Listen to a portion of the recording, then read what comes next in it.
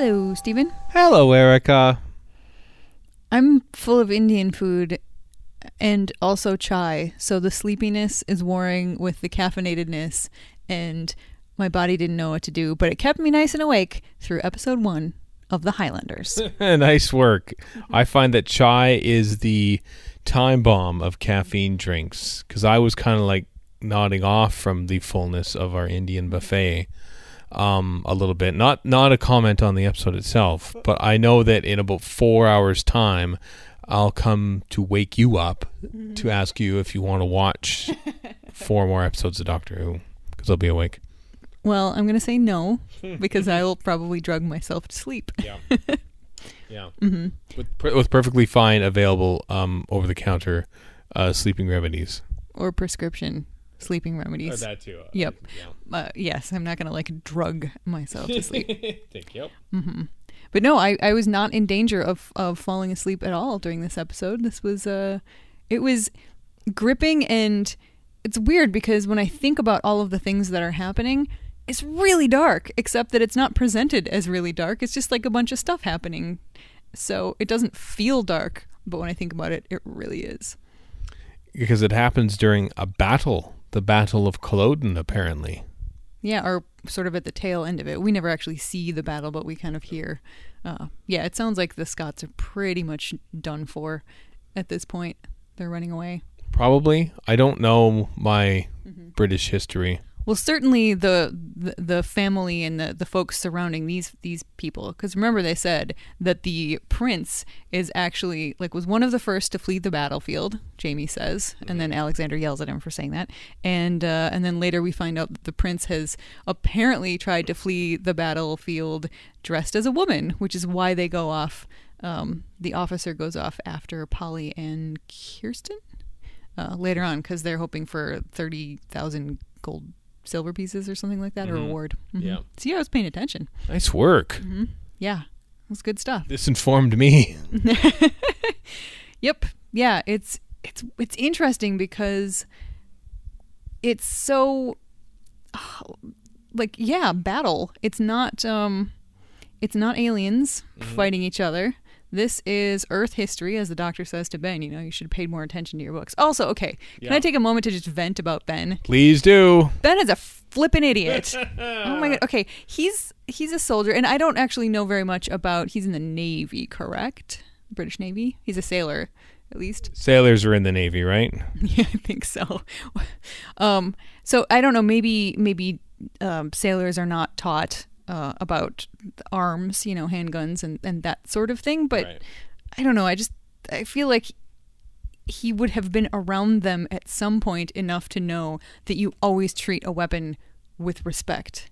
You never, ever throw a gun down on the table. Even if you are certain that it's not loaded, you just that is a thing that you don't do. So I feel like that would be a stupid thing for anybody to do, but for somebody who is actually in the military, it is 100% stupider. Ben, you're a dumbass. He's also a dumbass because he comes in and says, "What do you mean, the bad guys? They're British. What's happening?" Polly does that too. Yeah. She's like, "Oh yeah, the redcoats showed up. Oh, they're English, so yeah, we're fine." Polly, you're a dumbass too. Sorry, I'm maybe the caffeine's got me riled up, but I found that annoying that they've been on a few adventures with the Doctor here, and. Not that many, but... No, but I mean, okay, they have traveled into the past before. So they recognize that it is a thing that can happen, that they can show up in a time that is not their own. I don't understand how they wouldn't have known enough about, England versus Scotland. Good grief. Mm-hmm. I grew up in the United States, and I knew that was a thing. They grew up in England. You'd think they'd know. We mostly knew it from Train Spotting, I think. No?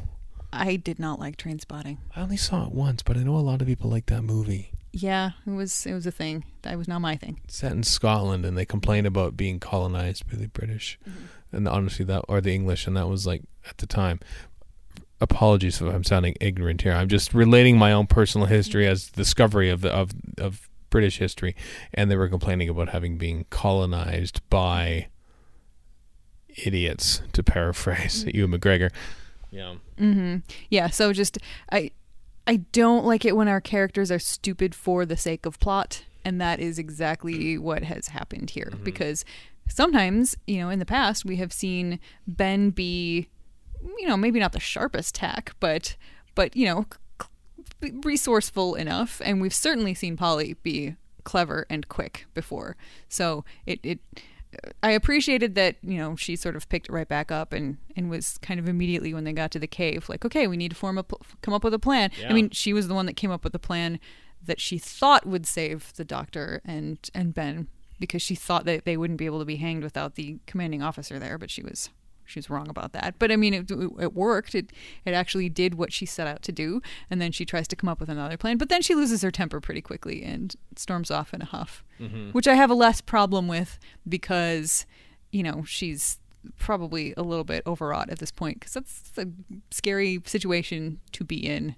So, yeah, I was all right with that. Yeah, but wasn't like Kirsten crying or something, and she's enough of this. I'm going off to do something, essentially. Mm-hmm. Yeah, and I mean, I can understand her frustration, because here you have somebody who is crying a lot, which in tense times that can be really annoying. Yep. When somebody just can't get a hold of themselves. And I mean, from Kirsten's perspective, I completely understand it. She had every right to be crying. But from Polly's perspective, that would also be sort of like, her perspective is we need to buckle down and get something done, and that's not helpful. And then the real kicker was the fact that, all right, here's a plan to, sell stuff, get enough money to get them out of jail and bribe guards.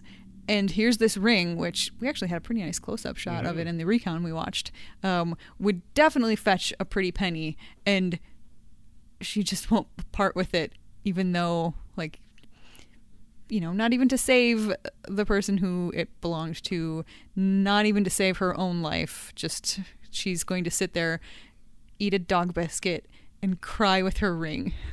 Great plan. The symbols of the clan are more important than perhaps the clan itself, it almost seems, to Kirsten. You know what I mean? Mm-hmm. Yep. And I mean, that is a thing that happens in some families and in some societies, so it's not like it's unrealistic. But to Polly, it was unreasonable. Mm-hmm. Mm-hmm. Yeah. So this is the beginning of the last ever historical for 15 years, a mainstay up to this point in Doctor Who, and this is the last one. Mm-hmm. Yeah, at this point they've really gotten away from the sort of original mandate to be educational. They're like, nah, that's all right. We don't need to do that anymore. No, and I think the public response to the gunfighters told them that they, maybe we should not do these anymore. They don't seem to be as popular. The ratings dip whenever we sort of go back into the past, that sort of thing. So I think this and like the Smugglers, I think were basically already in the works when they decided to sort of move away from such. So this story is very much a William Hartnell story with Patrick Troughton in it, in a way. You know what I mean? Yeah, actually, I had that thought kind of. I was sort of thinking about that when I was seeing how the Doctor. I mean, William Hartnell would not be doing a fake accent necessarily, but he would totally be claiming to be somebody else and, trying to fool them. This is just a little bit more OTT, over the top version of that same kind of thing. And yeah, it could very easily have just been a William Hartnell story. And honestly, like, the historicals are in general not my favorite thing, so I'm kind of okay with the decision to move away from them. Because it's fun, and honestly, it's odd that a lot of the historical ones are the ones that are missing, and so we have to sort of fill in the gaps a little more when it comes to these, as opposed to the spaceships, which we can perhaps sort of imagine more easily. I don't know. Yeah, it's kind of counterintuitive, but I suppose because it's weird. That with historicals, the sets that they were making were actually mimicking real things, real clothing that people actually wore in history, real buildings, that sort of stuff. Whereas when they're doing spacey future stuff, the things that they are building are completely made up and imaginary and fantastical. So why not just use your imagination to think what they were, as opposed to the realism? Yeah. Yeah, I don't know how to feel about the historical. Some of them are good. Some of them are a little slow, perhaps. Some of them, I think, maybe, like I said, I don't know much about the Battle of Culloden by name, or indeed the war between Scotland and England back in the day either. So I feel I'm slightly detached. I imagine this is the kind of stuff that British kids had sort of been learning in school, and sort of like it's kind of a little more fresh. Kind of like if Doctor Who was an American show and they did an episode based around the Civil War or the American War of Independence or something like that, something that's ingrained into the heads of the children. But for me, as I've often said to you, I can't ever find anything about the American War of Independence, so I have no idea what's going on. What? Did you call it the American War of Independence? Is that what you call it? I think that's what they call it, isn't it? Yeah. Well, the Revolutionary War. The Revolutionary War. Yeah, that's what it's taught as in history class. In American history class. In America, yes, because that's where I'm from. Yeah, there's a cultural divide there, is what I mean to say. You know, I'm just speaking from it as a Canadian. I know so little about the Revolutionary War. I think they've actually called it the American War of Independence on Doctor Who before, you understand, because why would we call it the Revolutionary War? Right, it's not your revolution. Yeah, you didn't have one. There are multiple revolutions in the world, and there's think outside the box, America, when you're naming these things, because people watching things years later won't know what you're talking about, and so I'm a little disconnected from what's going on in history when it comes to this. But I don't think you need to know. No. I think they make it clear that Ben should have known, because the Doctor takes him to task for that. Yeah. But it's pretty obvious. You start off with these people who are trying to escape a battlefield. The quote unquote bad guys, come in and try to hang them. And then there's the other bad guy who's having a picnic by the roadside and then deciding that he's going to get some prisoners to sell to Jamaica into the slave trade. So yeah, like as I talk about this, the things that happen, dark. But it isn't, it doesn't feel dark. It's not portrayed that way. It's not directed that way. The lines aren't delivered that way. It's just sort of matter of fact. They're doing their thing. Yeah. It's not like the massacre of St. Bartholomew's Eve, for instance. Yeah. It's not played for laughs, though. I mean, this also isn't the Mythmakers. Yeah, it is slightly. I mean, there's Troughton there doing his fancy German voice. His pseudonym of Dr. Von Weir, which is Doctor Who in German, and the guy actually says Doctor Who, and he says, "That's what I said." Yes, that was a good moment, and also sort of another throwback to the Hartnell years, because that joke was used multiple times in William Hartnell's era. Well, I also think that this is more of a throwback to the War Machines and like Innes Lloyd and Jerry Davis coming in and just assuming that the character's name is Doctor Who. Because we get it here, I think, and obviously in the War Machines. I think there's one other instance that I can't remember, but yeah, they call him Doctor Who. I love Stephen Moffat's recent theory, by the way, that he basically says that the Doctor's actual name is Doctor Who. Just accept it, everyone. He likes to call himself the Doctor because Doctor Who's a stupid name, but his real name is actually Doctor Who. So here for the, I think, second time in the show's history, he actually says his real name. Could be. Yeah. I mean, he was very young when he picked it. So it's true. Young people do stupid things. It would make sense for a stupid young doctor, a stupid young William Hartnell doctor, to pick the name Doctor Who because he thinks it sounds mysterious. Right? And then he grows up and is like, oh my God, why did I get that tattoo? Yeah. Like that kind of thing. Yeah, it's kind of like the band Rainbow Butt Monkeys called themselves that before they changed their name to Finger 11 because they thought, why did we call ourselves Rainbow Butt Monkeys? We were so young and stupid. They realize now. Yep. Sometimes you grow up and you get wiser and you realize that, the Doctor sounds much better. Yeah. So you try to go with that. You do. Anything else about episode 1 of this year, Highlanders? We got a pretty good cliffhanger. Almost literally. Yeah, with Polly falling down a well. Yep. Or an animal hole, apparently. Yep, and then there's a knife. Oh, I also liked the because we were watching the recon that we're watching has the BBC audio. Yes. So we actually have Fraser Hines telling us what happened. So he actually, describes the weapons and stuff. So we've got like a claymore and a dirk, and it just made me want to play Dungeons and Dragons because I had a ranger that carried a dirk instead of a dagger because I was that obnoxious. What's a dirk in relation to a dagger? It's a kind of dagger. Oh. Yeah. But like a specific pointy kind. I'll show you a picture in the player's handbook later. I understand. Yep.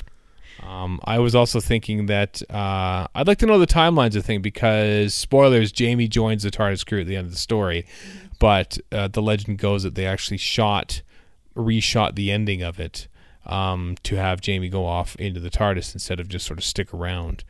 But I was looking at all the film sequences here, and I realized that, oh crap, they are recording these on the same week that they're probably like shooting episode 6 of Power of the Daleks, and how just to put into an idea where the timelines are. That's why Troughton's doing these silly voices and stuff, because he still doesn't quite have his role nailed down to what he wants to do. He still would like to have a hat like that. Yep. Mm-hmm. I think that carries on for one more story before it's finally put to bed. Mm-hmm. I consider it regeneration sickness or renewal sickness, whatever. And it's fine that it goes away because that's a little bit silly. It's almost as silly as naming yourself Doctor Who. It is. We'll get to why he doesn't do it anymore after the story, after this next one, when we talk about that story. I know. Hashtag teaser. Hashtag teaser for several episodes down the road as we get through this is our 8th episode in a row that doesn't exist. And I'm growing a little wary of non-moving pictures, but we're going to get through this. Doesn't bother me at all. I am fine with this because it's all new. Well, okay, technically this isn't new because I listened to the Highlanders before, but I don't remember it very well. Mm-hmm.